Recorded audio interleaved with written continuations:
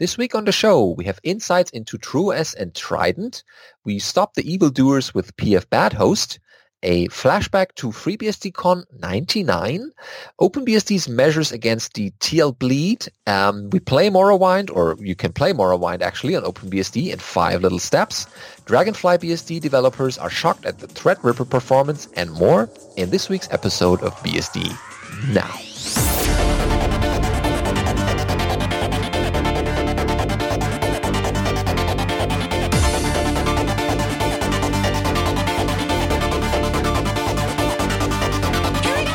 BSD Now, episode 261, FreeBSDCon Flashback, recorded on the 29th of August 2018. Hello, I'm your host, Benedikt Reuschling. And I'm Alan Jude.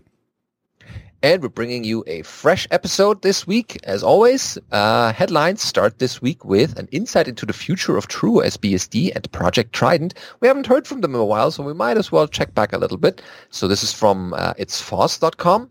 And the way we do it, I will read the It's Foss part, and Alan will provide the answers that the TrueOS folks were providing. So the article starts off, last month, TrueOS announced that they would be spinning off their desktop offering. The team behind the new project, named Project Trident, have been working furiously towards their first release. They did take a few minutes to answer some of our questions about Project Trident and TrueOS. And he would like to thank JT and Ken for taking the time to compile these answers. And so now it starts with It's Foss asking, what is Project Trident? So Project Trident is the continuation of the TrueOS desktop. Essentially, it is the continuation of the primary TrueOS software that people have been using for the past 2 years. The continuing evolution of the entire TrueOS project has reached a stage where it became necessary to reorganize the project. To understand this change, it's important to know the history of the project known as TrueOS. So originally, Chris Moore created PCBSD. That'd be more than 10 years ago now. And that was a desktop release of FreeBSD focused on providing a simple and user-friendly graphical experience for FreeBSD. PCBSD grew and matured over many years, and during this evolution, many PCBSD users began asking for a server-focused version of the software. Chris agreed, and TrueOS was born as a scaled-down server version of PCBSD. So vanilla FreeBSD with some of the tools from PCBSD, like the package manager and so on, but not the graphical part. In late 2016, more contributors and growth resulted in significant changes to the PCBSD codebase. Because the new development was so markedly different from the original PCBSD design, it was decided to rebrand the project. So one of the other big changes there was switching to being based on FreeBSD's basically cutting-edge version rather than the releases. So TrueOS was chosen as the name for this new direction for the PCBSD project, as it had grown beyond providing only a graphical front to FreeBSD and was beginning to make fundamental changes to the operating system itself. One of these changes was moving PCBSD from being based on individual FreeBSD releases to being based on the active and less outdated FreeBSD current branch to get drivers more quickly and so on. Other major changes were switching to OpenRC for service management and being more aggressive about addressing long-standing issues in the FreeBSD release process. TrueOS moved towards a rolling release cycle twice a year, which tested and merged FreeBSD changes directly from the developer version instead of waiting months or years for the release version. TrueOS was also deprecated and removed obsolete technology much more regularly, including dropping support for 32-bit and things like that. So as the TrueOS project grew, the developers found these changes were needed by other FreeBSD-based projects. These projects began expressing interest in using TrueOS as their base rather than FreeBSD. I think FreeNAS was one of the first ones in that case, which makes sense because if they're already funding the development of TrueOS, why wouldn't they use it for their FreeNAS appliances?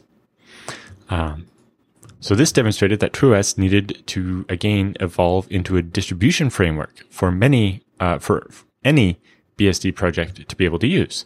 This allows port maintainers and source developers from any BSD project to pool their resources and use the same common source repository, while allowing every distribution to still customize, build, and release their own self-contained project. The result is a natural split in the traditional TrueOS team.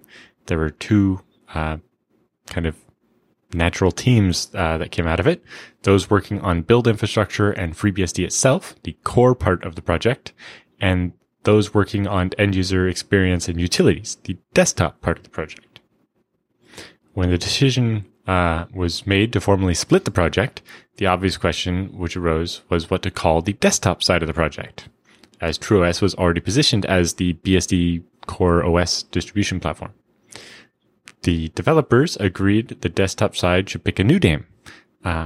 There were other considerations too, one notably being that there was concern that if we continued to call the desktop project TrueOS Desktop, it would prevent people from considering TrueOS as the basis of other desktop-based distributions, or have the misconception that TrueOS was a desktop-focused OS, when really it's not anymore.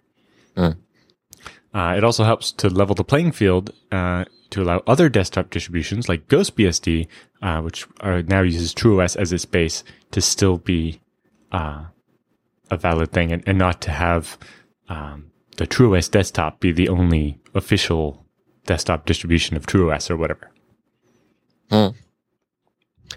Yep. And then it's first asked, what features will TrueOS add to the FreeBSD base?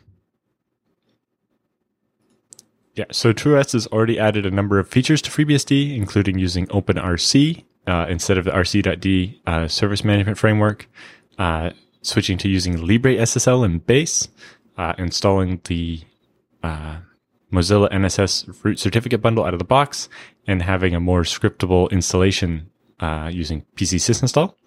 And you can see a full list of changes in the TrueOS repository, including the README. Okay. And then they asked, I understand that TrueOS will have a new feature that will make creating a desktop spin of TrueOS very easy. Could you explain that new feature? Historically, one of the biggest hurdles of creating a desktop version of FreeBSD is that the build options for packages are tuned for servers rather than desktops. This means a desktop distribution cannot use the pre-built packages from FreeBSD and must build their own and maintain a custom package repository. Maintaining a fork of the FreeBSD ports tree is a non-trivial task. There are 30,000 packages in there. TrueOS has created a full distribution framework, so now all it takes to create a custom build of FreeBSD is a single JSON manifest file. There is now a single source of truth for the source and the ports repositories that's maintained by the TrueOS team and regularly tagged with stable build markers. All projects can use this same framework, which makes updates trivial.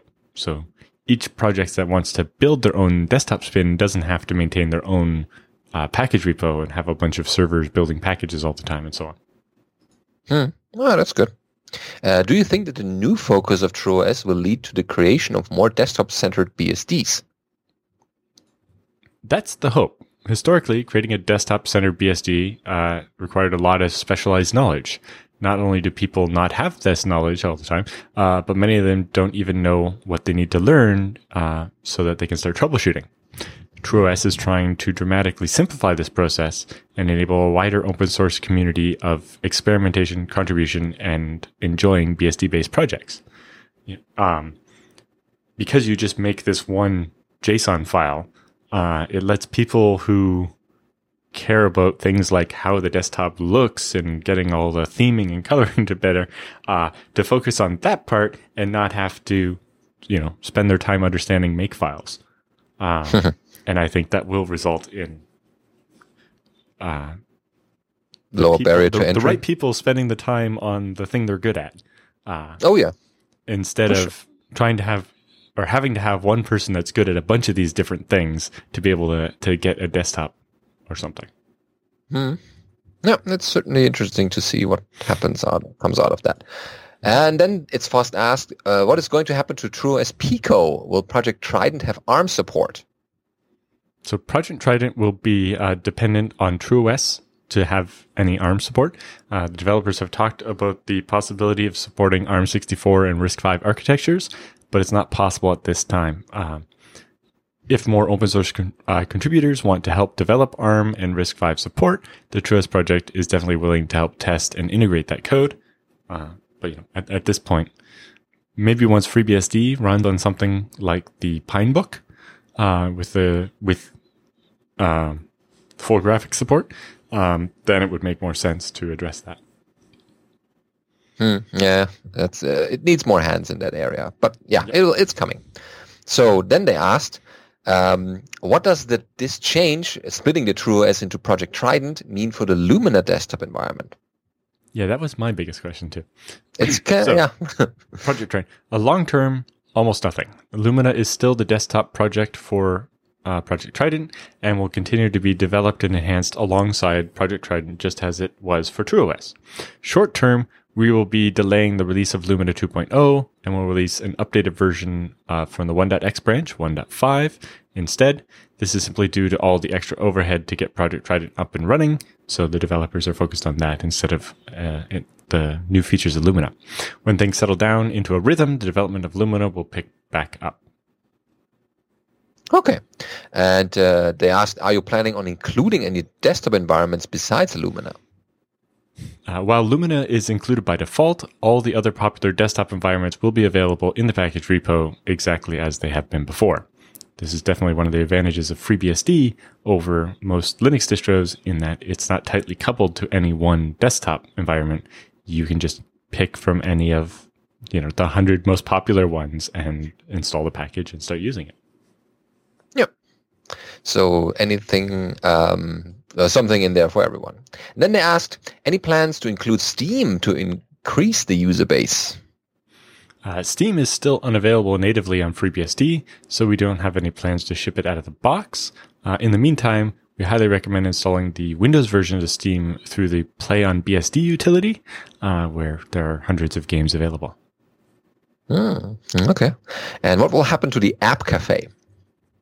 The App Cafe is the name of the graphical interface to the FreeBSD package utility.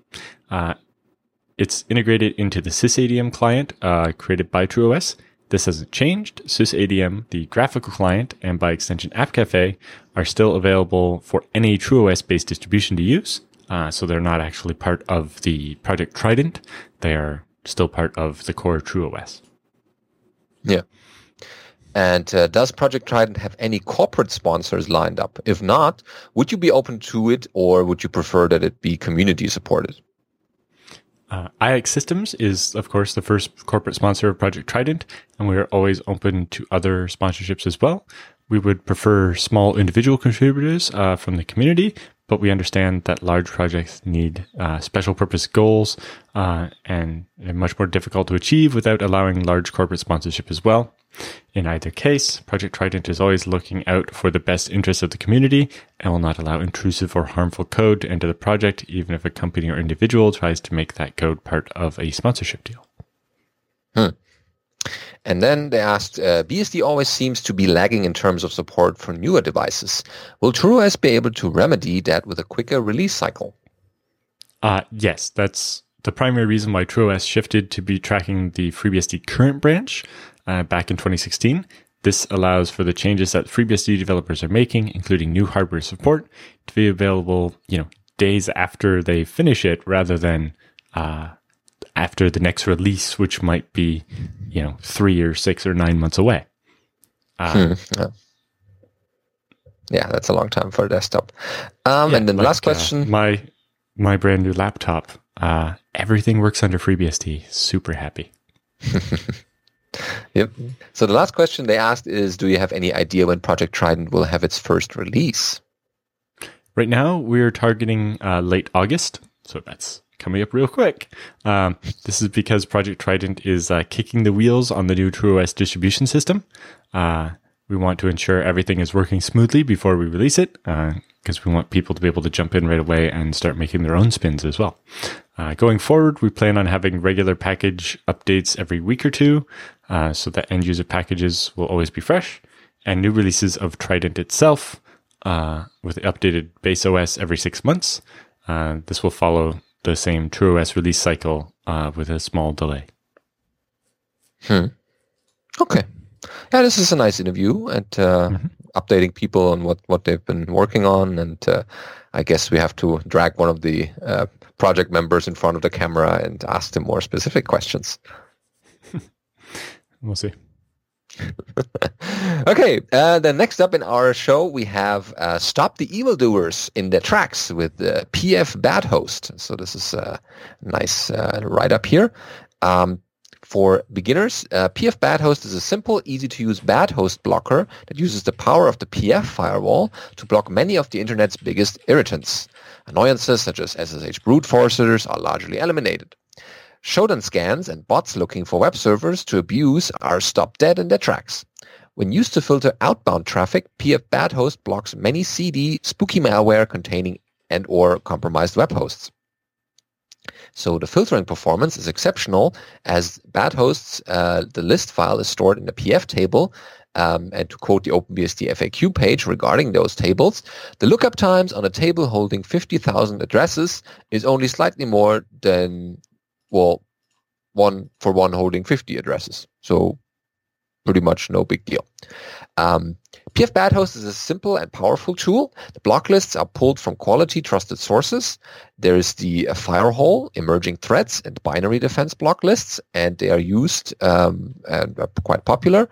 Regularly updated lists on the internet's most egregious offenders, so that you always have the latest people in your list. And there's the pf-badhost.sh script that can easily be expanded to use additional or alternative block lists, maybe your own, some people that you have not wanting to connect any further so that you can enhance it this way. And PF Bad Host works best when used in conjunction with the Unbound ad block for the ultimate bad host tracking. So there's the how-to here. You can follow, and it's quite straightforward. And there's a couple of notes that you should heed. If you're trying to run PF Bad Host on a LAN or using NAT, you will want to add a rule to your pfconf appearing before the actual PF Bad Host rules, allowing that the traffic to and from your local subnet so that you can still access your actual gateway and DNS servers, because otherwise it's kind of difficult to get out of your network and reaching other servers. And then conversely, adding a line to the PF Bad Host script that removes your subnet range from the PF Bad Host table should also work. Just make sure you choose a subnet range or, the actual range that you have that is actually in the list, 192.186.0.0/16, 172.16.00/12, and 10.0.0.0/8 are the most common home office subnet ranges. Yeah, don't block yourself. Don't put yourself on your own blacklist. So that way you cannot do much. But yeah, it's a nice tutorial and easy to follow. And that way you have always the latest bad people that you are blocking out of your network. This week's episode of BSD Now is brought to you by DigitalOcean. If you hurry up and head over to do.co/BSDnow, they will give you a $100 credit to try out the service. With VM starting at just $5 a month, $100 goes a long way. Oh yeah, you can do a lot of either a lot of small machines or one big machine for a number of hours. And that's pretty cool because you can do a lot of stuff with that machine or that many machines, depending on which you choose. Yeah. With the $100 credit that lasts 60 days, you could spin up like 2 of these 8 gig 4-core machines and also use one of the $10 machines at the same time. Or, 5 $10 machines for 2 months or whatever it is you want to do. Yeah.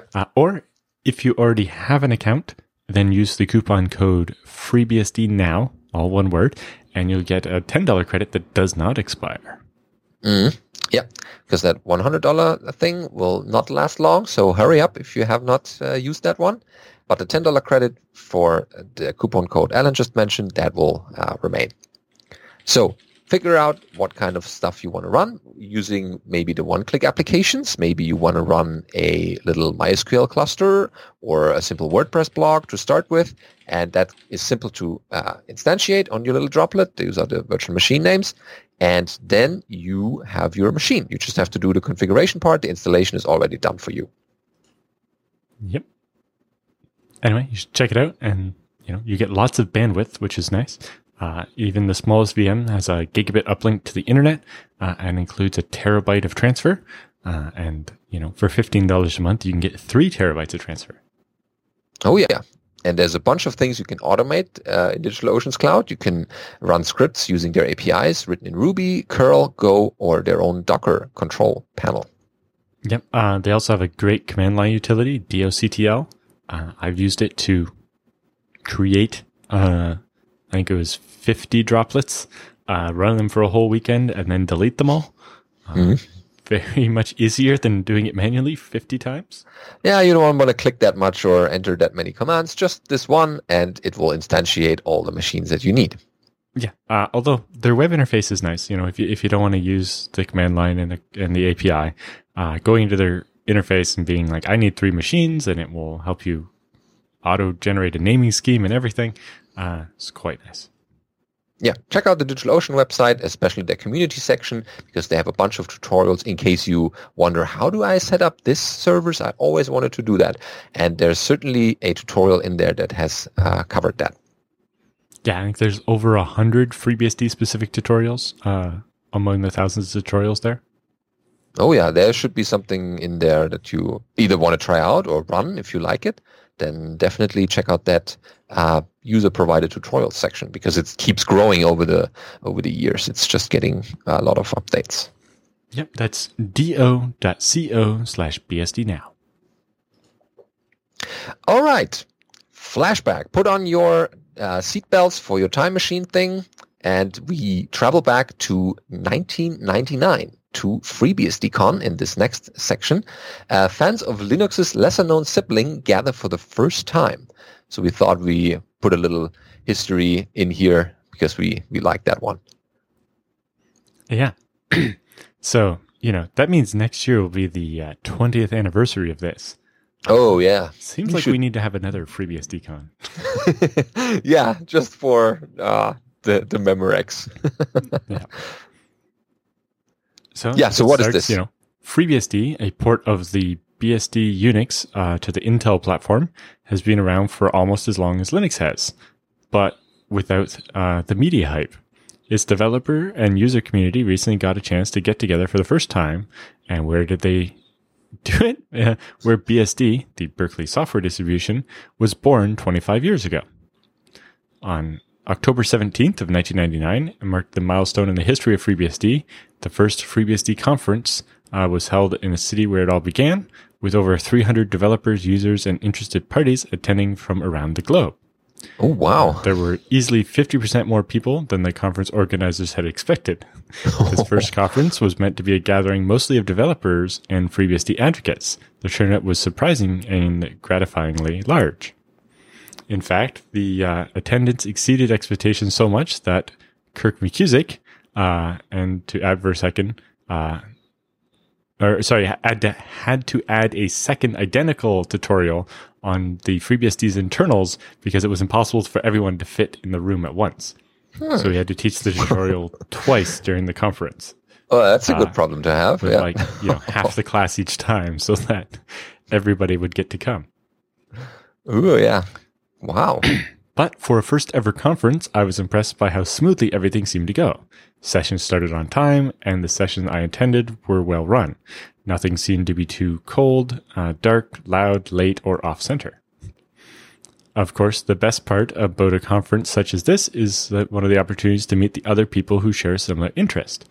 Lunches and breaks were a good time to meet people, as was the Tuesday night beer bash.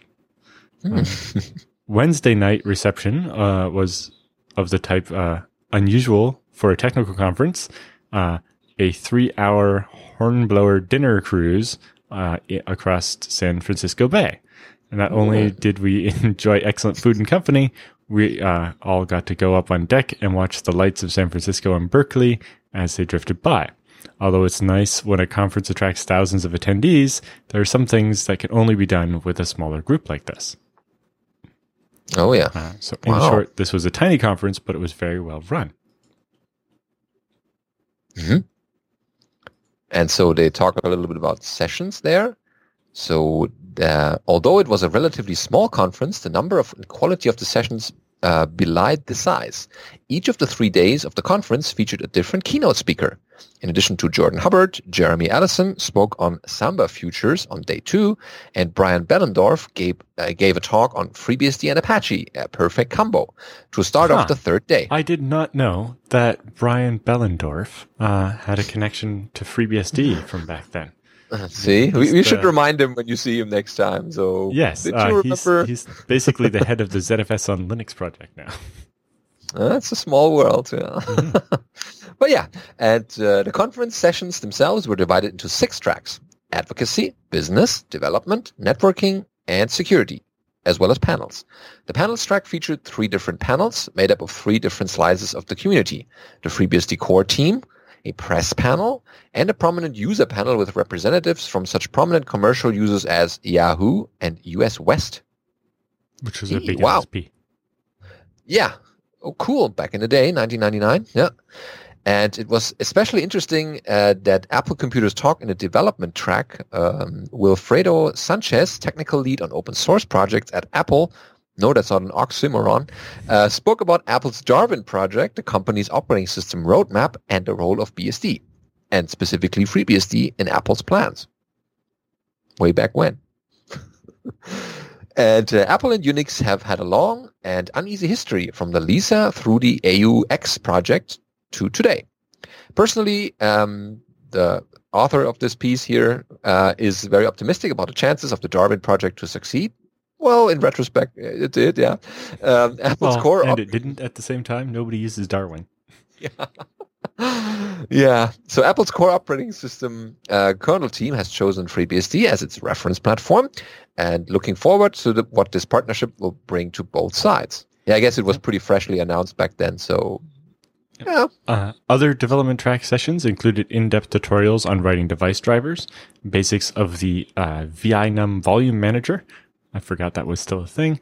Fiber channel development modules and the open repository model, and the FreeBSD documentation project. If you're interested in contributing to the FreeBSD project, the FreeBSD documentation project is a good place to start.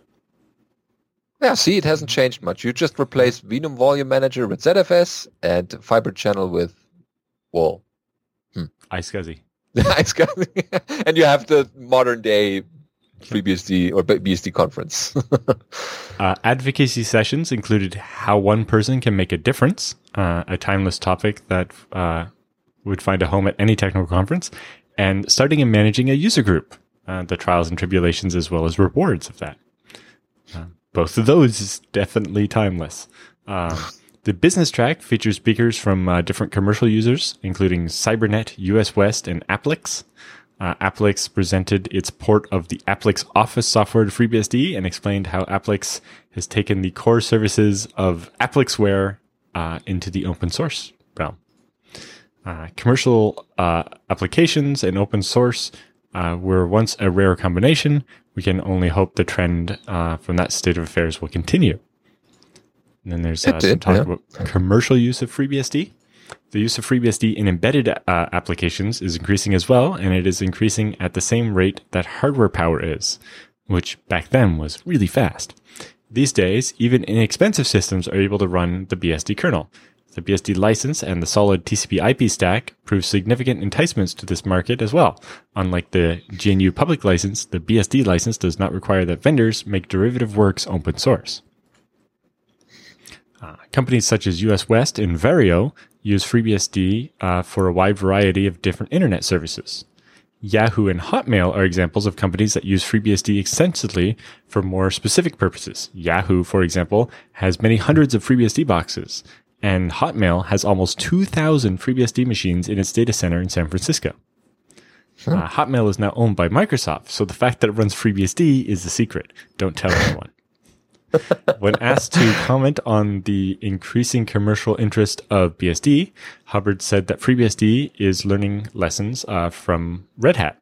Walnut Creek and others with business interests in FreeBSD have learned a few things from the Red Hat IPO, and nobody is just sitting around content with business as usual. It's clearly business as unusual in the open source world today.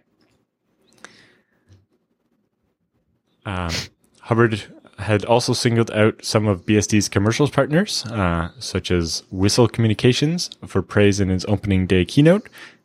Those partners play a key role in moving the project forward, he said, by contributing various enhancements and major new systems, such as NetGraph, as well as contributing paid employee time to be spent on FreeBSD. Even short FreeBSD-related contracts can yield good results. An example can show that the new jail security system introduced in FreeBSD 3 and 4, which was contributed by R&D associates. A number of ISPs are also now donating hardware and bandwidth that allows the project to provide more resource mirrors and experimental development sites. And then they have a section on see you next year. Yeah. And speaking of corporate sponsors, thanks go to Walnut Creek for sponsoring the conference and Yahoo for covering all the expenses involved in bringing the entire FreeBSD core team to Berkeley. As a fan of FreeBSD, I'm happy to see that the project has finally produced a conference. It was time. Many of the 16 core team members have been working together on a regular basis for nearly 7 years without actually meeting face to face. It's been an interesting year for open source projects, and I'm looking forward to the next year and the next BSD conference to be even better. Oh, yes. I think people have carried that torch forward throughout the next years. Mm-hmm. I mean, pretty much all the BSD conferences I've been to were well organized, well run, and had a lot of cool talks and tutorials. Mm-hmm. So in that regard, the tradition went on. If only that. I mean, the code improved also from there, but it's interesting to see the beginnings of the conferences.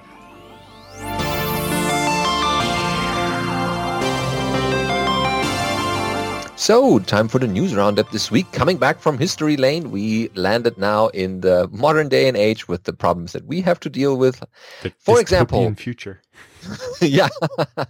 It's a little bit darker on this part, at the moment at least. So we have news from OpenBSD. They recommend to disable SMT hyperthreading in all Intel BIOSes because vulnerabilities.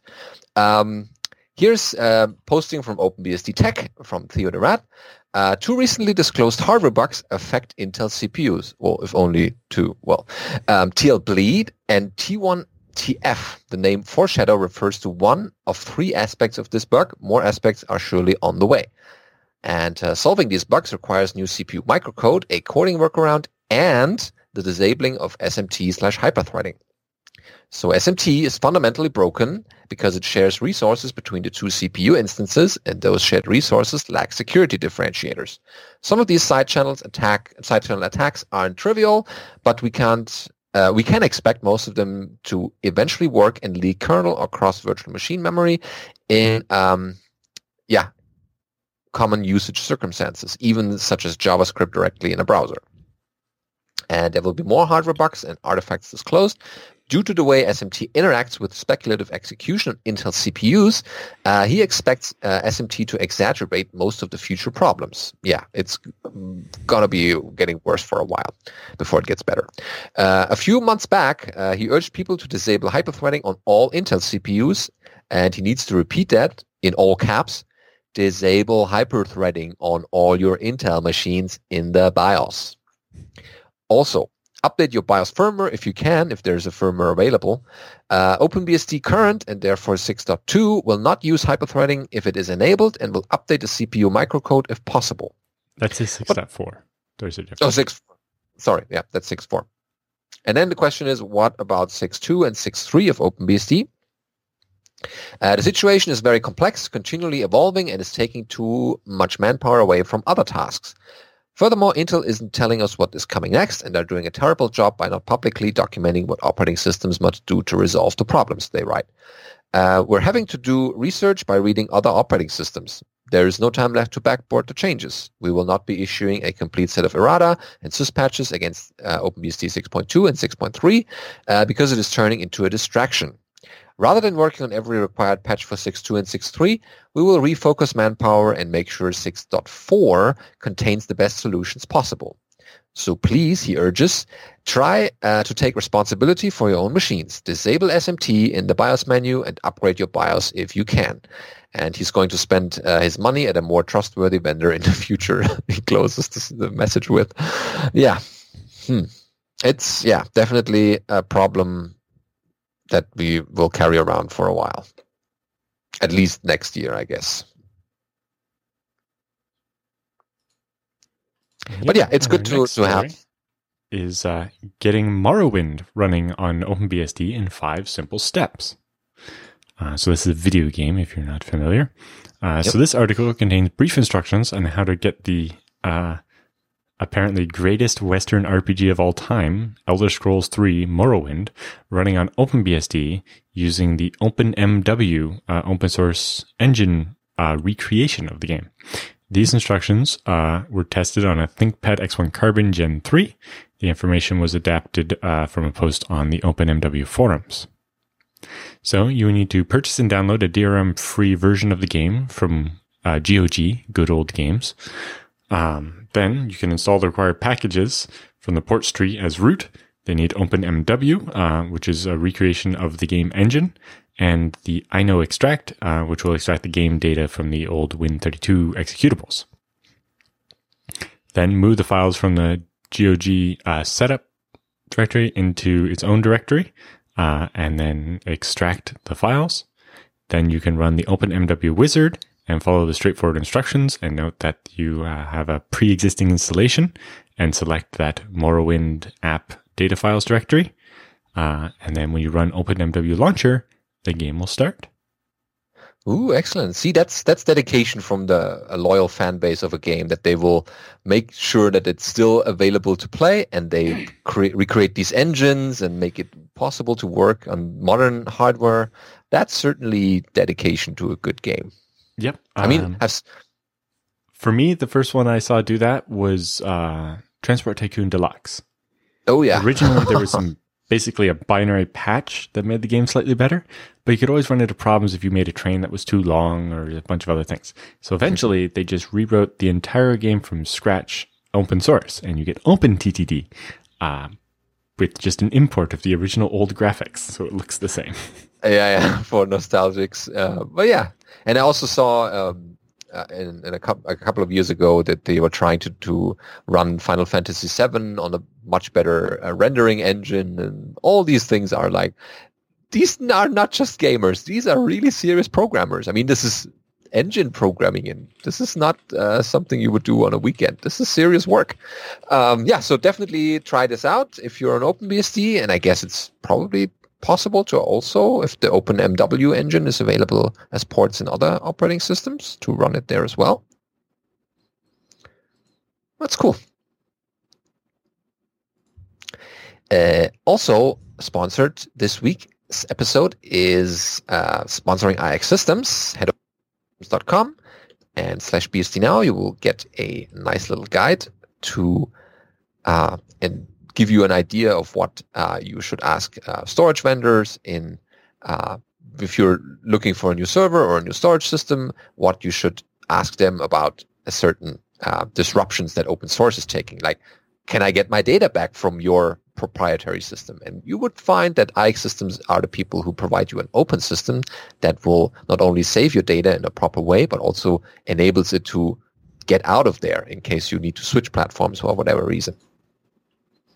Yep. So if you need more hardware, head over to ixsystems.com, get in touch with them, tell them we sent you, and you'll get a good deal, like I did.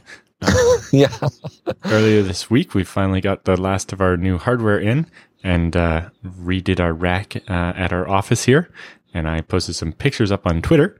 You can see at the bottom, I have a 6 kilovolt amp battery backup system, and the second thing above that is a battery expansion for it to give me enough runtime. And then you can see a big iX4U system with 24 disks, and a pair of high-end Xeon processors in it. Then above that is another 4U chassis that looks the same, but is actually holds 44 disks. Then above that is another machine that's, again, 24 disks. And then above that is another machine that's 12 disks. And above that, one more that's also 12 disks. You have some serious blinking lights going on in there. That's certainly interesting to watch. But you can see on each one, you get this IX Systems logo. And that's how you can tell this one's older. This one's older because it's got the older IX Systems logo on it. Yeah, you can see the history of how the logo evolved over the years. And as I started buying bigger and bigger machines. So all these systems are custom built to your use case? Yes, I had very specific use, kind of this, go back to the picture there.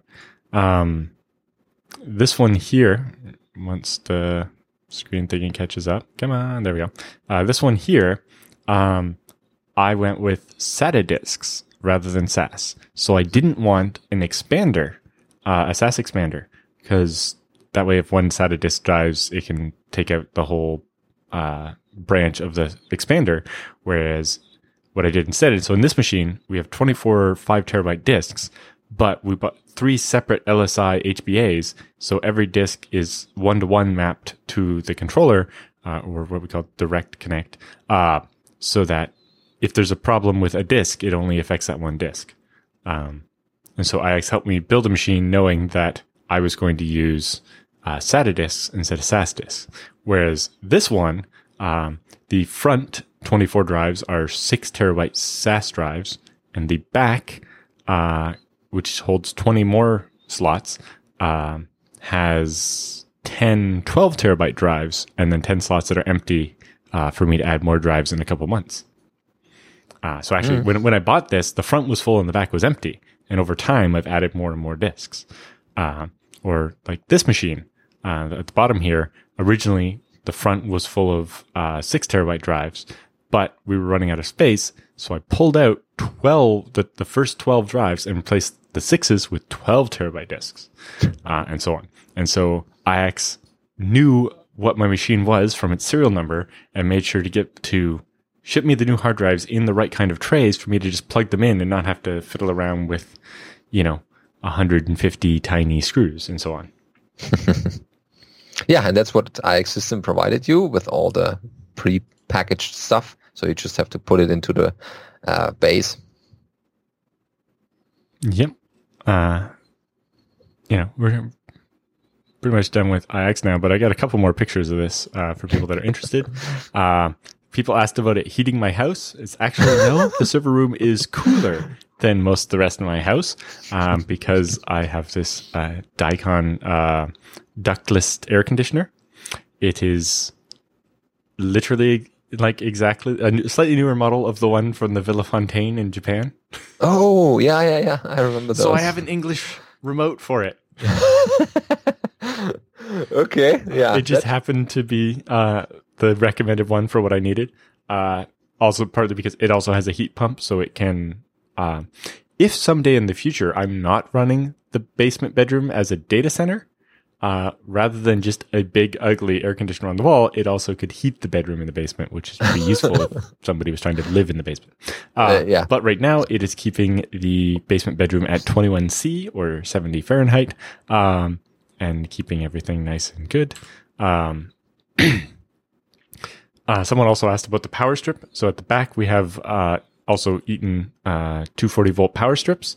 And you can see right now it's doing about 1300 watts.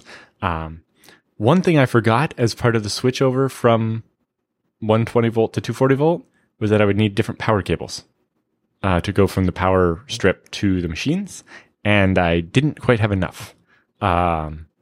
So not everything's actually plugged in yet. And Amazon should deliver more cables tomorrow.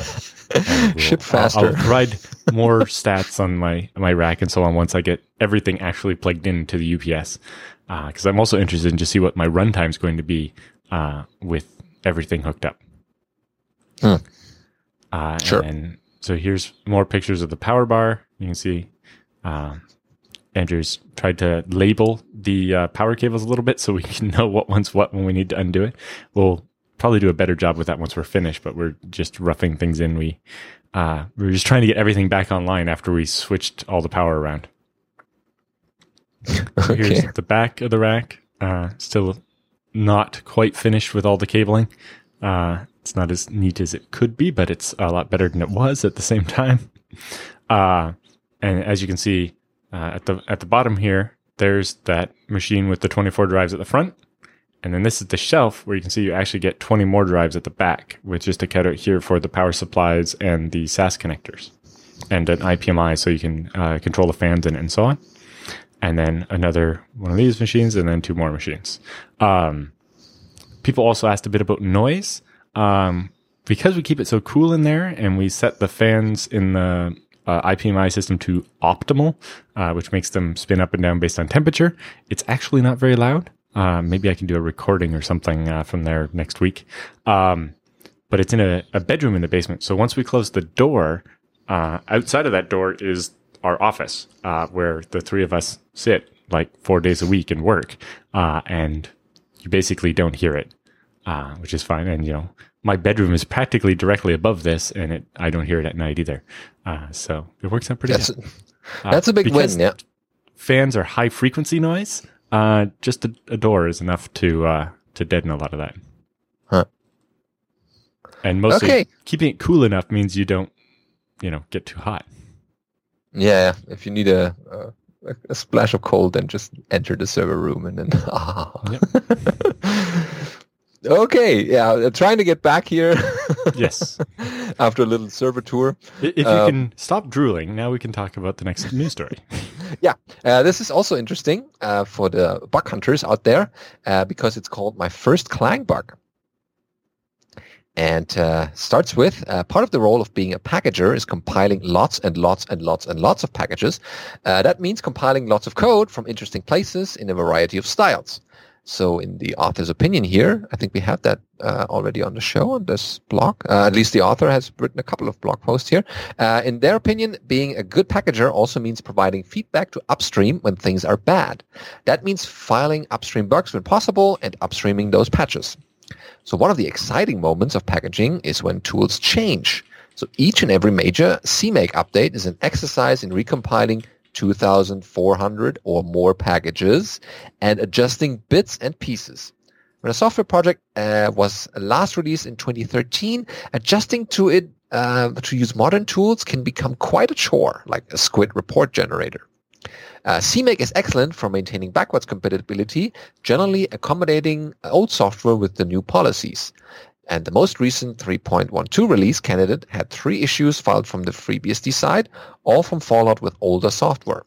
So they considered the hours put into a good bug hunting part of being a good citizen of the free software world. Excellent. That's good approach. So the most interesting bug this week, though, came from one line of code somewhere in Cleopatra. Q_unused, and then as a parameter, GPG agent _ data. That's a simple function call. So that one line triggered a really peculiar link error in KDE's FreeBSD CI system. There's a link if you're interested in our show notes, if you want to look at those KDE builds. Telling the compiler something is unused made it fall over. Commenting out that line got rid of the link error, but introduced a warning about an unused function. Well, So working with KDE PIMS Volker Krause, we whittled the problem down to a 6-line example program. 2 lines if you don't care much for coding style. And he's glad that at this point that you could throw it over the hedge to the LLVM team with some explanatory text. Watching the process on their side reminds them ever so strongly about how things work in KDE, or FreeBSD for that matter. Bugzilla, Fabricator, and Git combine to be an effective workflow for developers, perhaps less so for end users. And so today they got a note saying that this issue has been resolved, and a brief time for a bug, live fast, get squashed young. Oh yeah, cool. Yeah, porting work is a lot of, it's unthankful work. I hope people get enough thanks for that work. But just getting stuff done as dependencies and resolving those and making them work, just because something somewhere over here has changed that trickles down to many other software packages, that's a huge deal. And maintaining that is a lot of work, and it's probably not something that many people would like to do. So even more kudos to the people who are doing it. Yep. So next up, we have news about Dragonfly BSD on new Threadripper 2990WX. Mm-hmm. And it also says developer shocked at performance. Yes, well, we'll get to the Dragonfly bits in a sec. Apparently somebody sent us this link to Phoronix. But it said last week Phoronix carried out some tests on BSD versus Linux on a new Threadripper 2990WX. Testing FreeBSD 11, FreeBSD 12, TrueOS, and some Linuxes. They tried Dragonfly, but at the time it wouldn't boot on the AMD high-end desktop processor.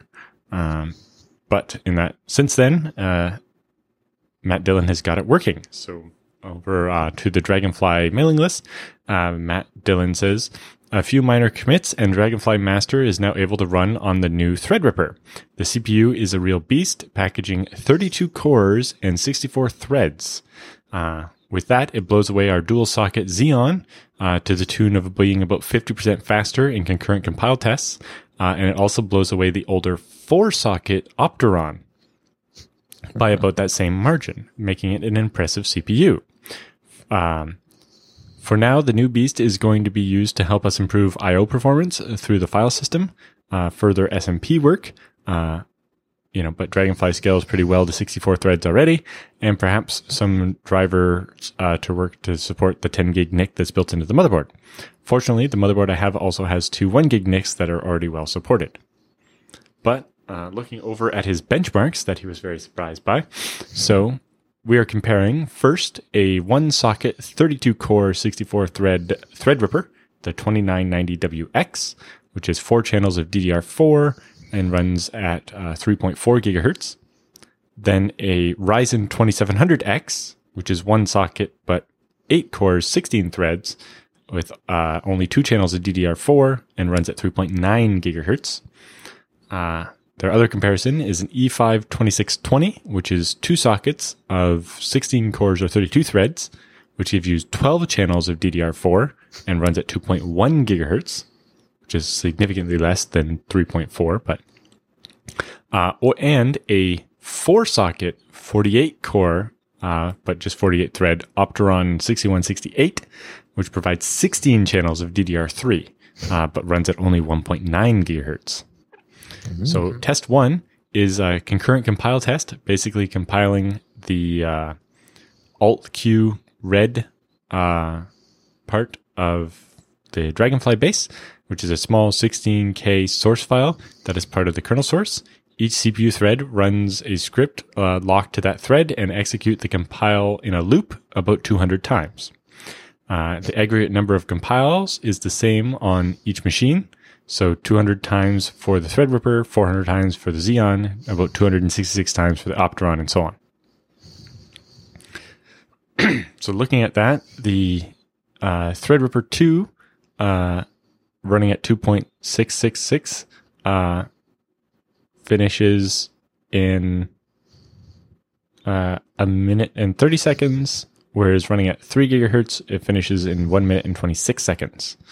The 2700X takes 2 minutes and 49 seconds. The Dual Xeon, 2 minutes and 16 seconds. And the 48-core Opteron ran in about 2 minutes and 18 seconds. By comparison, yeah. Yeah, so basically the Opteron and the Xeon both took about 2 minutes and 16 or 17 seconds, whereas the Threadripper managed to get it down to 1 minute and 26 seconds. Test number 2 was running make-J128 for native kernel with no modules. This creates a kernel compile without any modules. There's a single-threaded make depend stage. Then all kernel files are compiled concurrently with no gaps. Then a single-threaded linking stage at the end. So the difference will be the first and last bits will be the same basically across the CPUs. So the difference won't be quite as noticeable, but it'll be there. Basically running that. The Opteron took 2 minutes and 7 seconds. The Dual Xeons, 1 minute and 11 seconds. The Ryzen took 58 seconds. And then the Threadripper, they compared it at 2133, 2166, and 3 gigahertz, where it took 1 minute, 4 seconds, 50 seconds, and then down to 48 seconds at that top speed. Wow. So we talk a bit about overclocking. He says, I ran the concurrent compile test with the CPU power envelope increased from 250 watts to 500 watts. At stock speeds, the CPU ran at around 3.4 gigahertz on all cores at full load, overclocking it and ran it at 2.9 to 4 gigahertz on all cores at full load. However, the concurrent compile test was only 2 seconds faster, even with all that extra overclocking. This was with the memory running at 2.66 gigahertz. I honestly don't want to run the test again with the memory at 3 gigahertz because I only have a 650 watt power supply. Yeah, it has to come from somewhere. What I think is going on here is that the concurrent compile test is limited by memory bandwidth, and overclocking the CPU doesn't help. Otherwise, though, for workloads that have more computation and less memory bandwidth, I would expect significant scaling going from 3.4 to 4 gigahertz, basically another 20% performance. But I won't do that for real because power efficiency goes to hell when you do that. Yeah. This is somewhat validated by the tests on the 2700X, where the maximum amount of CPU is available, but with only 2 memory channels. The result of that concurrent compile, test 1, took almost precisely twice the time. So it is clearly possible that the 2990WX to limit out because of memory bandwidth. He also looked at some synthetic tests. One of the fun tests we do with the Beefy machine is a full bulk build of ports, which is currently around 30,500 applications, including all the flavors.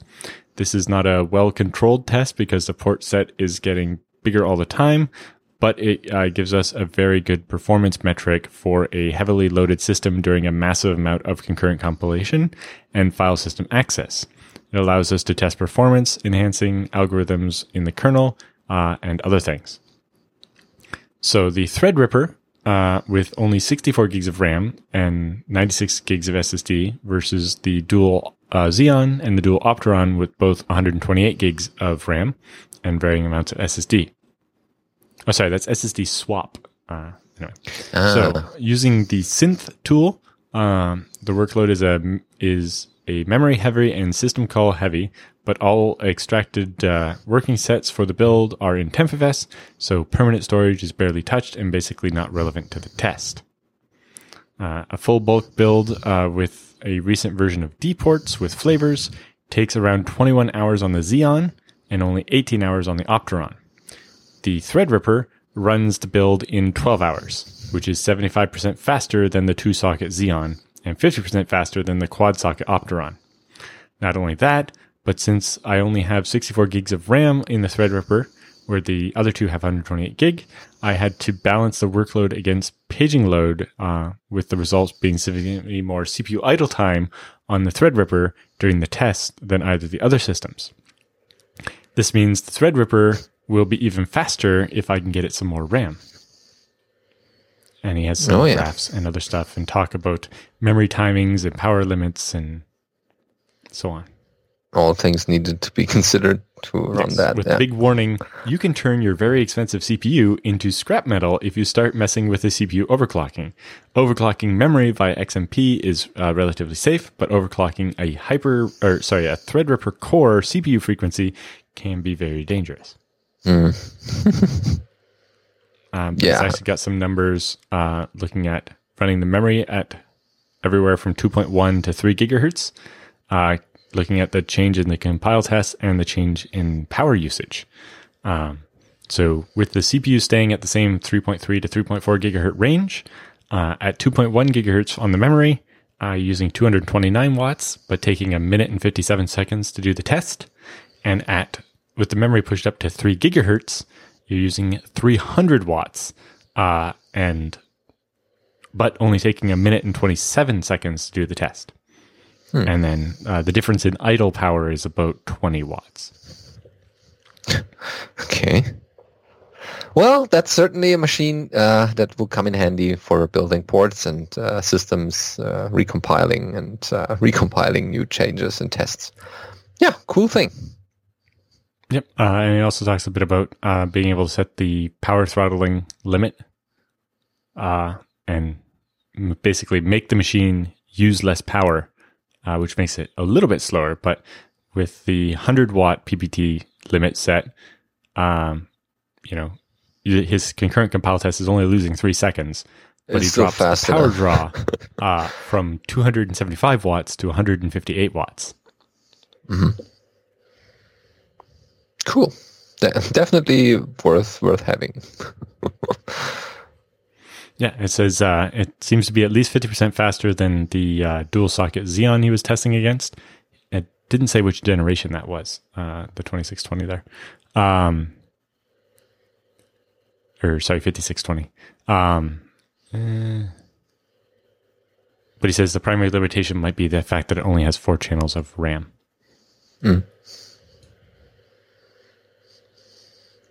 But yeah, even in the basic configuration, it's mind-blowing, quick, fast, and yeah. Yeah, well, it'll be interesting is now we need Kevin to benchmark his Raptor Power 9 system. Against it. Yeah, I think it's only got same workload, 18 or 22 cores, but it has 4-way hyperthreading, or SMP or whatever. So instead of 2 threads on each core, you can have up to 4. Although I think it's configurable between 1 and 4, which is also interesting.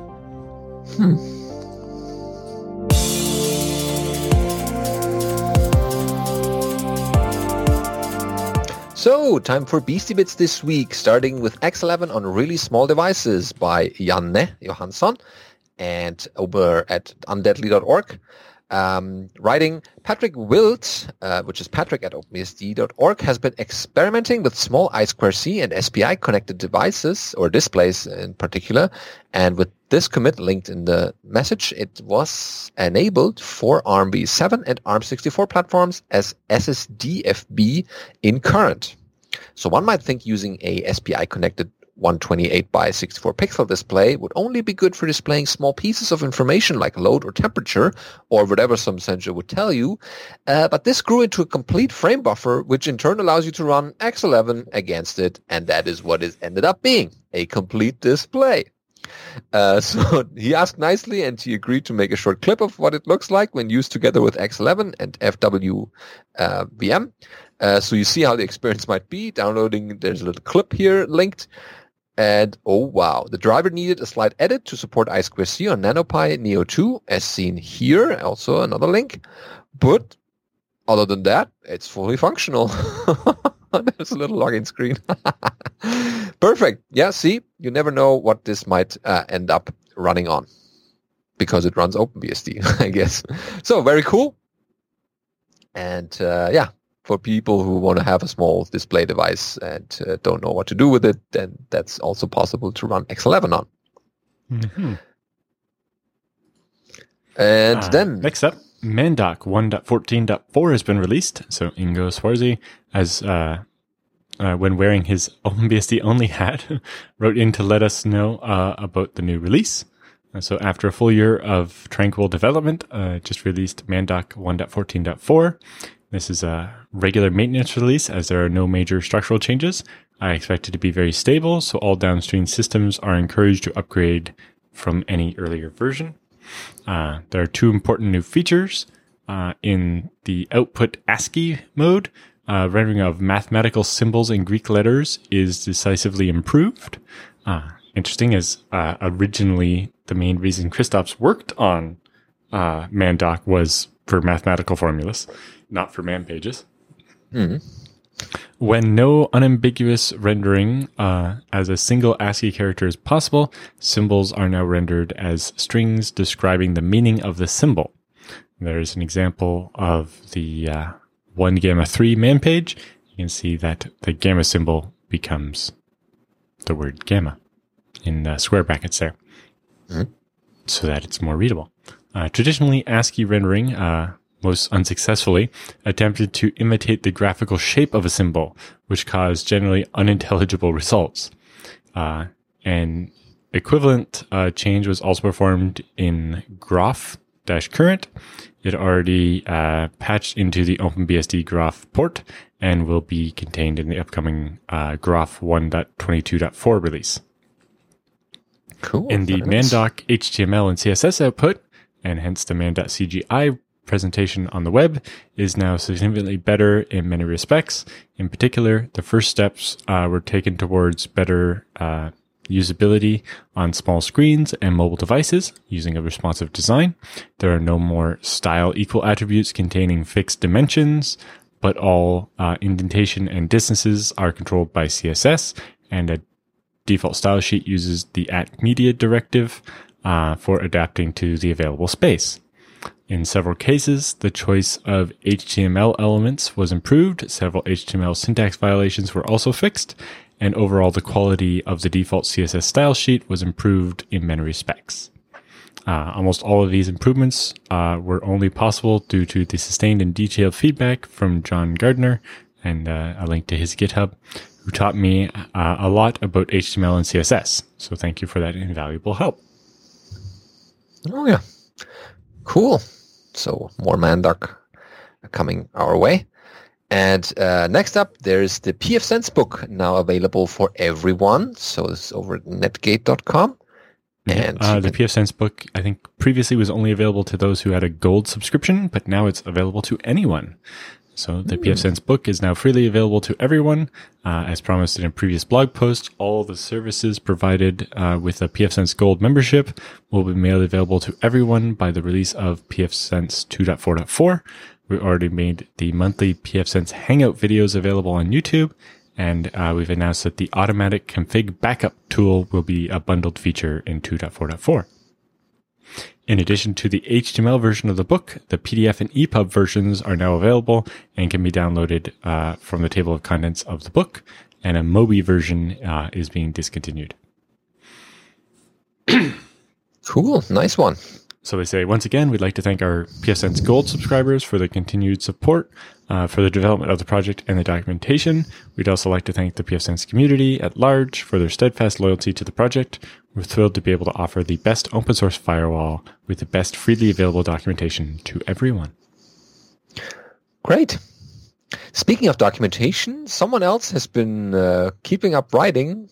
No one else than Michael W. Lucas. And we have a blog post of his titled Burn It Down, Burn It All Down. So that goes. I burned yesterday and redesigned my websites. What was www.michaelwlucas.com, blathermichaelwlucas.com, www.michaelwarrenlucas.com, and mwl.io have been consolidated in a single site, mwl.io, which you are looking at right now. Fiction, nonfiction, FAQ, and blog all coexisting as one happy family. Happy families are the ones most likely to stab each other in their sleep. But anyway, I have a whole slew of redirects on the old sites, so my incoming links should work. My tiny RSS reader even caught my test post, so I'm pretty sure blog subscribers will continue to get my posts. Spending a couple of days working on this mess wasn't fun, but maintaining 4 sites, the correlated interdependencies, and all the trivial little differences was eating up too much time. So I'll make back this time in a year, and it also gave him the chance to fine-tune his web server's TLS configuration, as 2012's iffy algorithms are downright dubious today. And he closes with, also, I'd like to thank Let's Encrypt for making TLS everywhere a reality. With this integration, would never have happened without an infinite supply of website certificates, and if you're not using them, you should. Yeah, very nice. Nice facelift for the websites. Next is, in our BSDBits items, configuring OpenBSD system and user config files for a more pleasant laptop. So that's for the laptop people out there who want to have a nice config here. That's a little listing. Basically some files you can download and put on your machine, and it sets up, MUT and MB-Sync and so on, SSH agent, a lean vimRC designed for C programming, mounting USB keys in FSTab and all that kind of thing. Oh yeah, and I guess some of these things can also be adapted to the other BSDs. There's nothing to OpenBSD specific to it. Exactly. And vimRC is OS agnostic. Just a reminder about a recent security vulnerability. There's a resource exhaustion in TCP reassembly on FreeBSD. So basically, there was a small revision to that existing patch as well. But basically, one of the data structures that holds TCP segments uses an inefficient algorithm to reassemble the data. This causes the CPU time spent on segment processing to grow linearly with the number of segments in the reassembly queue. So when you're receiving segments over TCP, there's, I think, two separate fixes for this, but there was one where getting the segments out of order. So if you get like segment 1, then segment 10, then 2, and 7, and then 3, and so on, you could make it so that it uses a linked list to walk through them, and you can make the list really, really long so that every time you add one, the kernel is going to walk through that whole list of like 1,000 chunks, and make it just keep doing that and using up all the CPU. And then there's another version where you do the same thing, but with fragments. So both of these basically, because there was no limit on how many items you could have in the list, walking through that list every time you updated it used up a lot of CPU, and if done many times concurrently, could use up all the CPU on a machine. Oh, yeah. An attacker who has the ability to send TCP traffic to a victim system can degrade the victim system's network performance and or consume excessive amounts of CPU by exploiting the inefficiency of the TCP reassembly handling with relatively small bandwidth cost. So you could do a denial of service without needing a lot of bandwidth that would just use up all the CPU on the target machine. So as a workaround, system administrators can configure their systems to only accept TCP connections from trusted end stations, if that's possible to do. For systems which must accept TCP connections from untrusted end systems, the workaround is to limit the size of each reassembly queue. The capability to do so is added by the patches noted in the solution section. So they added a new sysctl that allows you to limit how many, the maximum size of the reassembly queue, net.inet.tcp.reas.maxqlen. And the default value is 100. Okay. Good to know. Another cool thing to know is that OpenBSD Foundation got its first 2018 Iridium donation. So that's over at discoverbsd.com.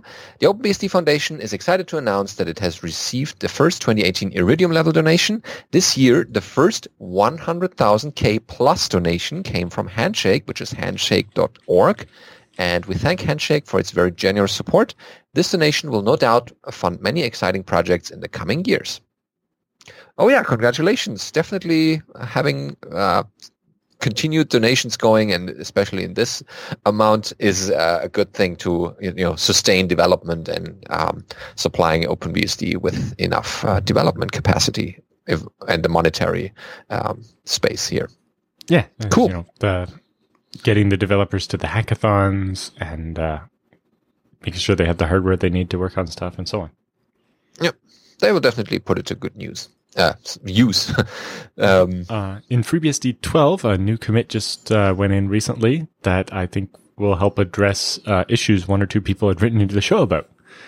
So this commit imported from ZFS on Linux limits the amount of dnode metadata stored in the ARC. So metadata-intensive workloads can cause the ARC to become permanently filled with dnode objects as they're pinned by the VFS layer. If you remember before, somebody was having the problem where they limited the ARC to an amount of memory, but it was going past that. And it turned out if they lowered the maximum number of vnodes they could have, it went back to normal. That's this problem, basically. Subsequent data-intensive workloads may only benefit from about 25% of the potential ARC size, right? That's your ARC max minus the limit that's supposed to be on metadata only. So by default, normally metadata doesn't take up all of the ARC. it specifically limits metadata. I think the default is 25% of the total size of the arc so that you leave lots for data. But this problem could lead to that not being the case. Yeah. In order to help track metadata usage more precisely, the old other, so when you run top on FreeBSD and it shows the arc in the total frequently used, recently used, buffers, anonymous, etc., there used to be one at the end called other, and that included the dnode stuff and a bunch of other stuff. That one has now been broken out into 3 separate stats. The size of the dbuff cache, which is used for, if you're using compressed arc, it stores the cache of uncompressed buffers that you used recently. The dnode size, which is the one for having lots of files open, and then finally the bonus size, which is the bonus buffers. So now all 3 of those will be separate, and you'll be able to tell which one's causing a problem. The new ZFS arc dnode limit tunable is also created and defaults to 10% of the ZFS arc meta limit. So if your arc is 100% or 100 gigs, then your arc meta limit is 25% of that. So 25 gigs, and then only 10% of that can be used for dnodes. So only 2.5 gigs of it could be used for the dnodes. But it's a sysctl, so you can adjust it, and it defines the maximum number of bytes which are desirable to be consumed by dnodes. Attempts to evict non-metadata will trigger an async prune task if the space used by dnodes has exceeded this limit. So next time your arc needs to shrink because it's using too much memory, it will, in the background, try to get rid of some of the dnodes as well. There's also a new ZFS arc dnode reduce percent tunable. Specifies the amount which the excess dnode space is attempted to be pruned as a percentage of the amount by which ZFS arc dnode limit is being exceeded. By default, it tries to unpin 10% of the dnodes. So basically, it will try to free 1% of the arc at a time, right? 10% of 10%. So the problem of dnode metadata pinning can be observed by doing the following. Set your arc max to 4 gigabytes. Create a large number of small files until your arc meta used exceeds the arc meta limit. And then arc prune will start increasing as it tries to free more memory. But if you then create a big 3 gigabyte file and read it repeatedly, instead of pushing that metadata out to cache that 3 gigabyte file, as it should do, the metadata was sticking around because the vnodes were still active. So with this modification, space for the 3 gigabyte file is gradually made available by subsequent demand on the arc, which is causing the arc dnode limit to keep shrinking those dnodes down to make more room available for actual data. So doing a find across a large set of files and so on should no longer chew up all the memory in ZFS and not leave any for you to do other stuff with. Okay, very nice. Good to have. And remember the beginning of the show where we talked about Project Trident? Well, they tweeted recently in their own Twitter channel, or their own Twitter account actually, that they have a beta release by the end of next week in line. So people should get notified by, either us or from that subscription to that channel that there will be an ISO download for Trident soon. So Ken said yesterday morning, as I was recording, so it was on the morning of the 28th, I'll be starting the 3 to 4 day build process for the final ISO soon, but if something fails over the weekend, I'll have to start another build, and then it might be not finished until Thursday and so on. The replacement hard drive for the build server still has not arrived yet, so our longer builds have a poor track record at this point. So he's hoping to do fresh soon.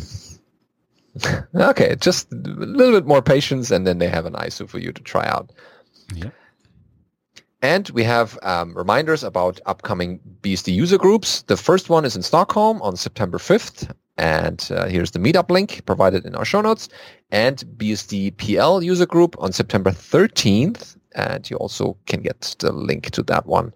And if you're in the area, drop by, say hi, and talk to fellow BSD folks. Yep. So, and then there's also the BSD Polish user group, which will be on September 13th at the Wheel offices. And will include Conrad giving a recap of his visit to Cambridge for BSD CAM, Adam Wolk talking about his OpenBSD daily code reading thing that he's been doing, and then lastly, Patrick will be talking about why is ARM a tier 2 platform. Oh yeah, so there's something for beginners, for more advanced people, and some intermediates, I guess. Yeah, well, I think they try to have a beginner, advanced, and a not directly BSD. Yeah, something else track. Yeah, very cool. Yep. So before we get into the feedback and questions this week, we should mention the sponsor for that one, which has been and probably also will be Tarsnap.com, your online backups for truly paranoid people. Remember that backup you should have taken? You didn't do it yet? Well, then why don't you use a proper way of doing it using Tarsnap? So Tarsnap will allow you to check out how much data you actually want to back up, then looking for unique blocks in there, so finding which of them are duplicates in a certain algorithmic way, and that will then deduplicate it, compress it, and then on your local machine still encrypt it, and then once that is done, the encrypted part will go into Amazon's AWS cloud, so no one else can read it because you're the only person holding the backup key. And that way you can also do restores, and you actually pay just a meager 25 cents per gigabyte month, so just to store it, and the bandwidth costs are similar.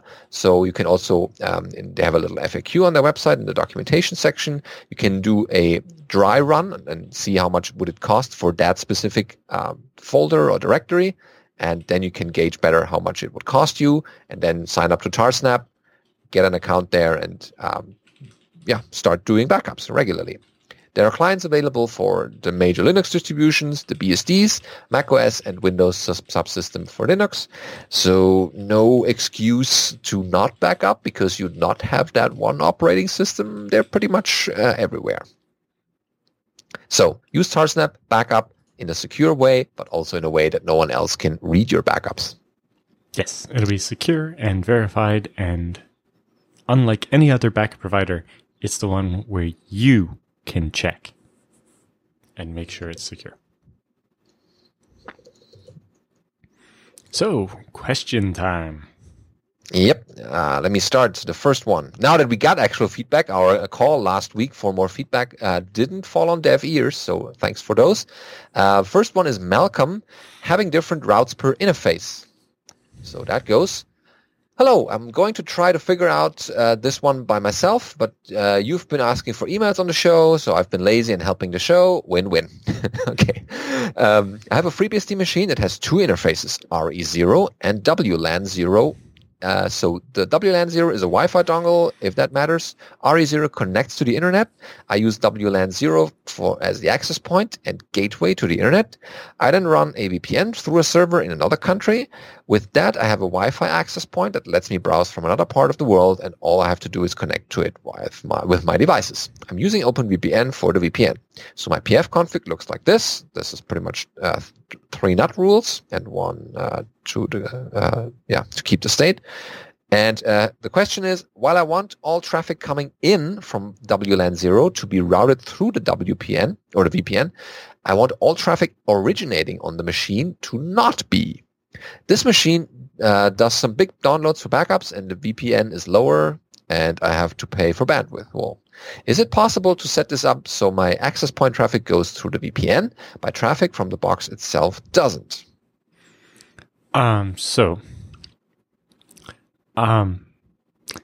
Routing tables aren't really per interface, but I guess they can be. So on FreeBSD, you can have multiple routing tables using a system called FIBs, or forward information bases. So you basically set the number of FIBs you want in loader.conf and reboot, and you will then have that many routing tables, and you could set the WLAN interface to use a different routing table than the default one used by the system. I think you can also apply the FIB2 packets in the firewall in IPFW. I'm not 100% sure if you could do it in PF, but possibly. In which case you could basically just say, as you're doing your NAT on ton 0 from WLAN 0, you can just apply the fib so that it forwards out the right interface. Mm. Yeah, this should be straightforward, not too difficult to implement. Even in PF, you can set the destination. Yeah, like pass out rule. On... Right, but there's might be something special you could do at the end of that the last NAT rule there to force the packets to go to a different destination as well. Yeah, so not say to any, but to... Well, no, if you change that, that's the matching part of the rule, right? That controls what packets match that rule. But I think it's... you can say which interface. When you specify where you're going to NAT them out of, I think you can set the destination in there as well.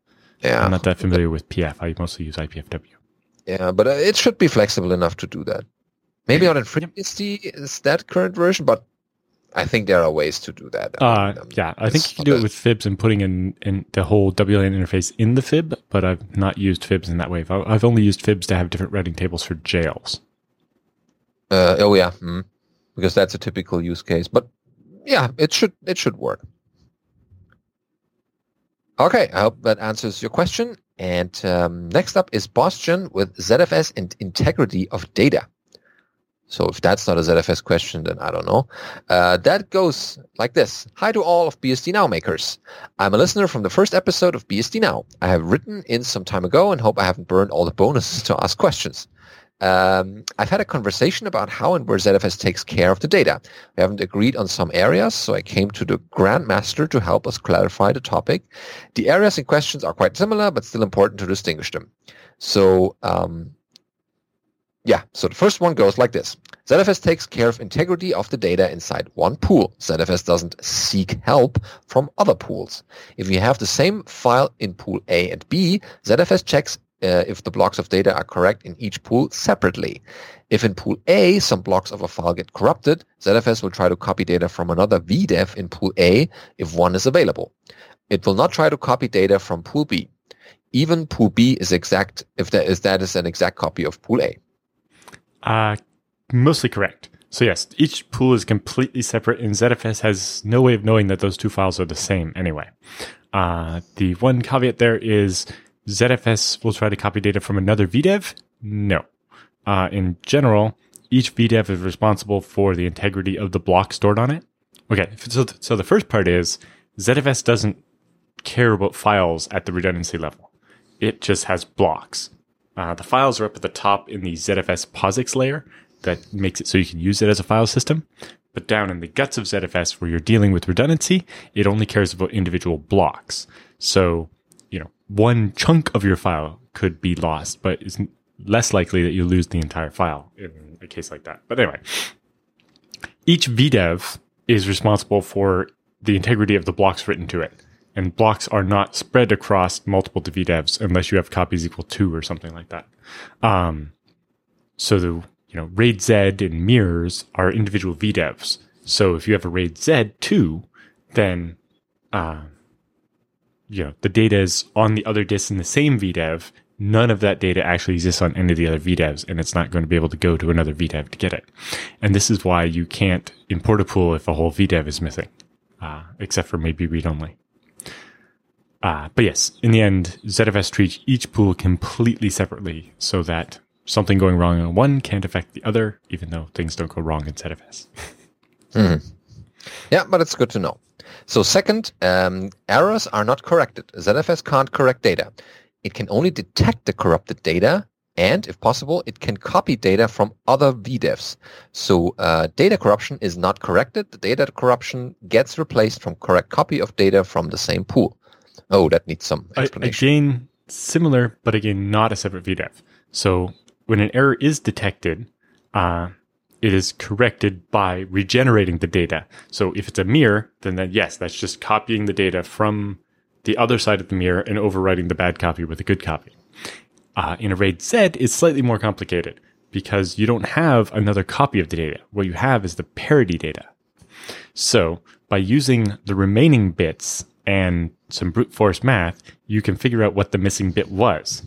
In ZFS, this is literally trying, if you have a 5-disk RAID Z1 and one of the blocks is missing, it doesn't know, one of the blocks is bad. It doesn't know which one is bad, right? Because the checksum it has is across the whole file, not just the one block. So if one block goes bad on your 5-wide stripe, it'll just try every possible combination and checksum each one until it gets the one that has the right checksum. Okay. And then correct it. Fine. So, it'll try A, B, C, D, and A, C, D, E, and A, B, D, E, and et cetera. Every combination until it finds the one that works. That's why when you get up to RAID Z3 and make them very wide, that gets to be a lot of combinations it's got to try. Yeah, the more disks, the more combinations. Yeah. And it's one of the problems of the RAID Z expansion stuff, because some data that was written before will be spread across 8 disks, but the data that was written after will be spread across 9 disks. So now you have to draw every combination for 8 and every combination for 9. Yeah, plus 1. Yeah. Yeah. It's complicated, yeah. And so on. But yes, so ZFS will, technically, it can correct the data by reassembling it with the parity, and then it rewrites it. But again, doesn't go to other VDEVs, because other VDEVs don't know anything about that block in the default configuration. If you have copies equals 2 or 3, it's possible that a block is written to 2 different VDEVs. But in your standard case, it's all done inside the individual VDEV. And that's why, you have a mirror or a RAID Z where it has many disks, so that you can lose one of them and still be okay. Yep. Okay, so the third question is, assuming data gets corrupted during wire transfer, ZFS replication, aka ZFS send, it will be copied to the new pool corrupted. If the new pool... in older ZFS, the way it worked is there was one checksum at the very end for the whole send stream, and if it was wrong, it would throw everything away. And you have to start over. Actually use the data that was replicated. In newer ZFS, as part of support for resuming a replication stream, we checksum the stream on a regular interval. It might actually be every object. I forget. But as we send the data, we also send a checksum. And the receiver checks that, and as soon as it finds one that doesn't match, it stops the replication, and you then would resume it starting at the last one that was right and re-replicate it. So ZFS replication already protects you from wire level corruption. Yep. Using the proper receive, I think -S is the one that writes the resume token. The resumable, it basically means save the partial replication stream instead of throwing it away. Yeah. So ZFS replication could not write corrupted data like that to your pool. Or it might write the data there, but it'll be cleaned up. The checksum will find it out. Detects that the checksum is wrong. Yeah. Now, we can still talk about the second half of your question, though. Yeah. So if the new pool, he writes, is a mirror, it will be copied to both disks. ZFS detects corrupted data and lets you know, but it cannot correct the data if data was corrupted during wire transfer and copied to both disks. So if you change that question slightly, or first thing, mirrors can be more than 2 disks deep. You can have 2 or 3 or 4 or 5 disk mirrors, but anyway. Sure. If, say, somehow both sides of a mirror were to get corrupted because of a bad storage controller, or I've actually had disks where like 8 disks out of a batch of 40 all had bad sector in the same spot. Oh. Yes, in that case where both copies are, or all copies of the data are bad, ZFS will detect this and just tell you, hey, this block out of that file is gone, and if you try to read it, it'll return an error instead of giving you the bad data. One of the important things that ZFS does is guarantee it will give you the right data or no data. Whereas other file systems, because they don't know the checksum of the data, they give you back whatever they got from the disk, which might be gibberish. And then applications crash. As we know about applications, if you feed them gibberish, sometimes they don't do what you want them to do. Yeah, they don't check that. They just use it and make things even worse. So while ZFS replication isn't going to be able to cause this corruption, if this corruption does happen, yes, ZFS will detect it, but not have a way to solve it. So when you do zpool status, it will say, hey, this file or these 3 files or whatever got corrupted. You should restore those files from backup and the rest of your pool is fine. Okay. So 4th question. There's no ZFS checksumming or other ZFS integrity verification in transit. So as long as you have the new enough ZFS that it supports resuming replication, it does have checksum on each chunk as it's replicated. If you have older ZFS, the checksum is only done at the very end, which can be really annoying when you send, a terabyte of data over the internet, and then the last one, it says, 8 hours ago there was a checksum error, and you just wasted the last 8 hours sending me data that I'm going to throw away. or worse, it throws away the entire thing, the whole terabyte. No, and you're like, not again. Oh, damn it. So yes, there's checksumming in old ZFS, there's checksumming on the whole replication screen. On newer ZFS, it's inline on each object as it goes through. So either way, yes, you are protected in transit. Yeah. And so during ZFS replication, TCP takes care of the integrity of data in transit. The data from pool A arrives unmodified to pool B, and ZFS doesn't check integrity of data in transit. But I guess we answered this. Yes, ZFS does, because it doesn't know if you're using TCP or what. Right? You can be using a pipe. You can be, you can do ZFS send it to a file, write that to a tape, put it on a shelf, wait 20 years, read it back off the tape. There's a bit of dust, and you get some, and yeah. Yeah. So ZFS isn't it's pretty much transport agnostic what it's using. During replication, ZFS copies blocks of data. It doesn't copy files.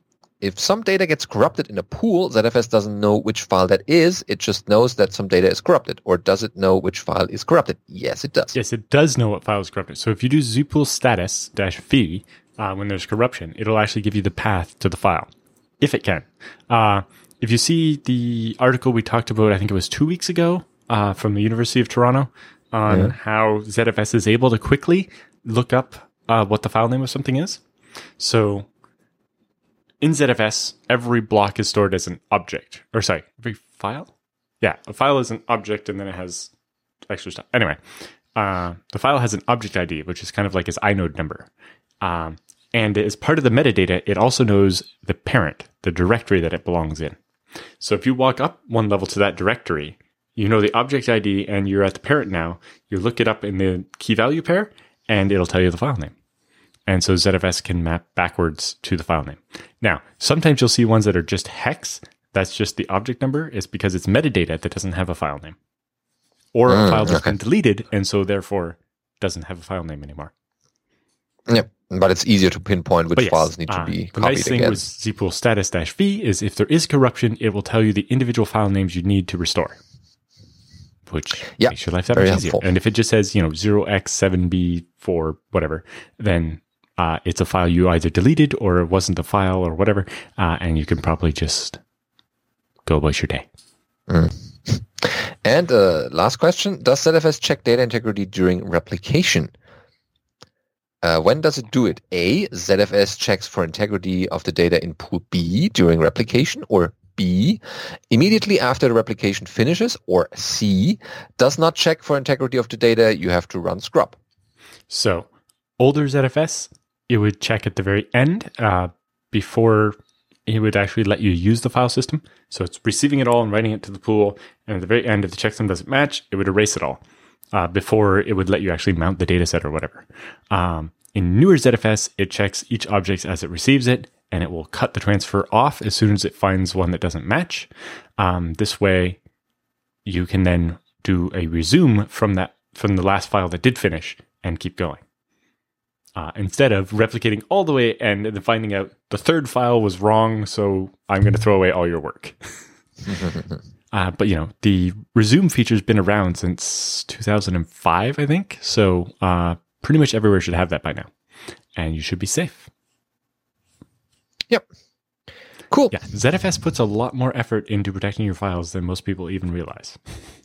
Yeah, and people can rest easy to not know these internals, but still make sure that the files they put on the ZFS pool or on the ZFS datasets are secured.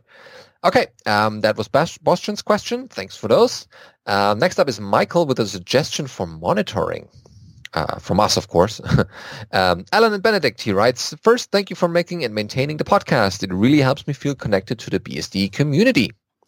So on to the question. Do you or anyone you know have a suggestion as far as a clean monitoring dashboard solution for keeping tabs on visualizing system statistics and performance data? I'm aware of RRD Tool, Collectd, Graphite Prometheus, and Grafana, but wanted to reach out before jumping headfirst into configuring and testing such a stack from scratch. I'm running into the classic, someone has probably already done this better than I have ever could feeling. If the tools I mentioned are indeed the way to go, I'll get started on them and try to make a write-up when I'm done. Yeah. Our setup is kind of old-fashioned, but it's basically Nagios and Nagios Graph, which is using RRD Tool. The graphs are not as pretty as something you would get with something newer, but we kind of, Nagios is what we already had, so we just extended it with all of our data. Yeah, as networks grow or the things that that need to monitor grow also, the monitoring system it takes on more tasks, and then it's easier or more difficult to swap them out. So I use a combination of Moonin, which is going out. I will not use this any further because it doesn't scale up with the number of machines, but it basically creates these RRD graphs, which are nice to see. I use Telegraph and putting that into Grafana and making nice dashboards, because a couple of dashboards available for BSD systems even on the Grafana dashboards download page, so you can just grab them with their ID. And the other thing that I'm looking at is collecting not just the graphs and the metrics, but also the log files. That's a different part of monitoring. You also need to know what's happening in your log files. And for that, I'm still experimenting a little bit with Graylog and the Elk stack to just figuring out what works best for me. But this is also another case where you need to be aware of what your systems are doing. There's not only the metrics you're collecting, but also what's in the log files, and what errors are there, how many user attempts have there been logging in on SSH and things like that. Okay, I hope that gives you a couple of pointers. I know Collectd is pretty good, and I've heard good things about Graphite and Grafana and so on. It really depends what kind of a dashboard you want. In ours, it's less that we want a dashboard and more that we need to be able to deep dive into the history of a machine going back a month or two. Or I mean, you can spend hours customizing these dashboards to your liking, and just one more graph and one more metric. But yeah, it's a very deep rabbit hole to get in. But as long as you get the most important data, CPU, memory, disk space, and that should get you started at least. None of those are on my top 3 for metrics on my servers. Okay, yeah, well. Our CPUs are never busy, so we don't worry too much about the CPU. It's a graph somewhere, but it's not something we ever worry about. Yeah, your use case is different than mine. I just have to catch the people running Bitcoin miners and things like that. So that's a good question. If someone else has something else, then write it into our feedback section, feedback@bsdnow.tv, and we'll add it to a future episode. And last question for this week is from Barry, starting like this. First, I really enjoy your show. That's glad to hear. I have used FreeBSD since 2.1.5. Oh, wow, way before my time. That I got at Christmas 1996. Oh, wow. On a Walnut Creek CD-ROM I bought at a computer store when I lived in Houston. I mainly worked in the Linux world as a DevOps engineer. Well, I guess you didn't call it DevOps back then, but yeah, I know where we're getting at. Only have had one job where I used FreeBSD in production. First, what software do you use for recording your podcasts? I have an interest in maybe doing a podcast of a couple of our local meetups, so interested in any pointers or suggestions of software to try. So we're still using a commercial software called Wirecast, but I would recommend OBS, the Open Broadcaster Studio. It's what we use at my work every day to do. It's almost as good as this $1,000 software, but it's open source. It does the compositing. You can layer multiple things. You can do the scene switching. It does all that, and it actually supports more stuff. And the main reason we're still using Wirecast is I haven't had time to change anything. But I'm definitely not going to be paying to upgrade Wirecast ever again. So yes, OBS is probably the best, and it even runs under FreeBSD. See? We use it at work all the time to send test streams and so on. Excellent, yeah. Yeah, a lot of YouTube streamers are using that as well for post-production. Yeah, and then, like for this show, literally, it's the red bits kind of around it. There's a transparent PNG file. That's one layer. And then my camera and Benedict's camera are two more layers. And then a web browser is the big middle of the screen there. And that's all there is to it. You destroyed the whole magic, yeah. It's not like on the previous podcast I did, TechSnap, the other host was in a studio with a fancy camera that shot green lasers at him, and it did green screen stuff. We don't need any of that, although that is possible to do in OBS as well. Okay. So I would recommend OBS. Okay. So second, since a lot of things have changed lately in the world of video cards and support, maybe a good set of shortcut tutorials or short tutorials would be one to do on setting up Xorg with the latest model of NVIDIA, a late model AMD, and a late model Intel chipset. For NVIDIA, package install NVIDIA-driver. For Intel, package install DRM-next-kmod or DRM-stable-kmod, depending on whatever you want. And there's a couple instructions, and those both just work. The AMD, I'm not sure on. I know there are some AMDs that are supported by that DRM Next driver, and there are some that are not. I don't know what's what. Yeah, there should be plenty of tutorials out there, or check the FreeBSD forums that should have a couple of tutorials or instructions, but it's not too difficult. Third, you should do another t-shirt with BSD Now on it, or just offer BSD t-shirts for sale to help cover the cost of your podcasts. Besides, all of us need more geeky, nerdy shirts in our closet, or in our overflow area for shirts that no longer fit in our closet. I'm wearing the last kind of lame one we actually did. I suppose the podcast is doing fine. It's not, it doesn't really cost us much to do the podcast. It's just Benedict and I's time is really the main cost of everything. Yeah. Fan service. But yes, I suppose we could go. I'd really like to do something interesting and cool. I just haven't managed to think of anything. Mm-hmm. Yeah, well, in general, I have enough T-shirts now. From the BSD conference. I would like to do something else, but I don't know what. So if you have any ideas, let me know. Yeah, we'll try to come up with something. Okay, number 4. I think a tutorial on how to set up the firewall to allow a person to run a mail server and a web server on a FreeBSD box in the proper way to secure it. Oh, we had that a couple of times on the recent episodes. Yeah, firewall's pretty straightforward. You need ports 80 and 443 for the web server, and was it like 25 and selection of other ports for the mail server, like 465, 587, whatever, and then your IMAP and IMAP over TLS or whatever.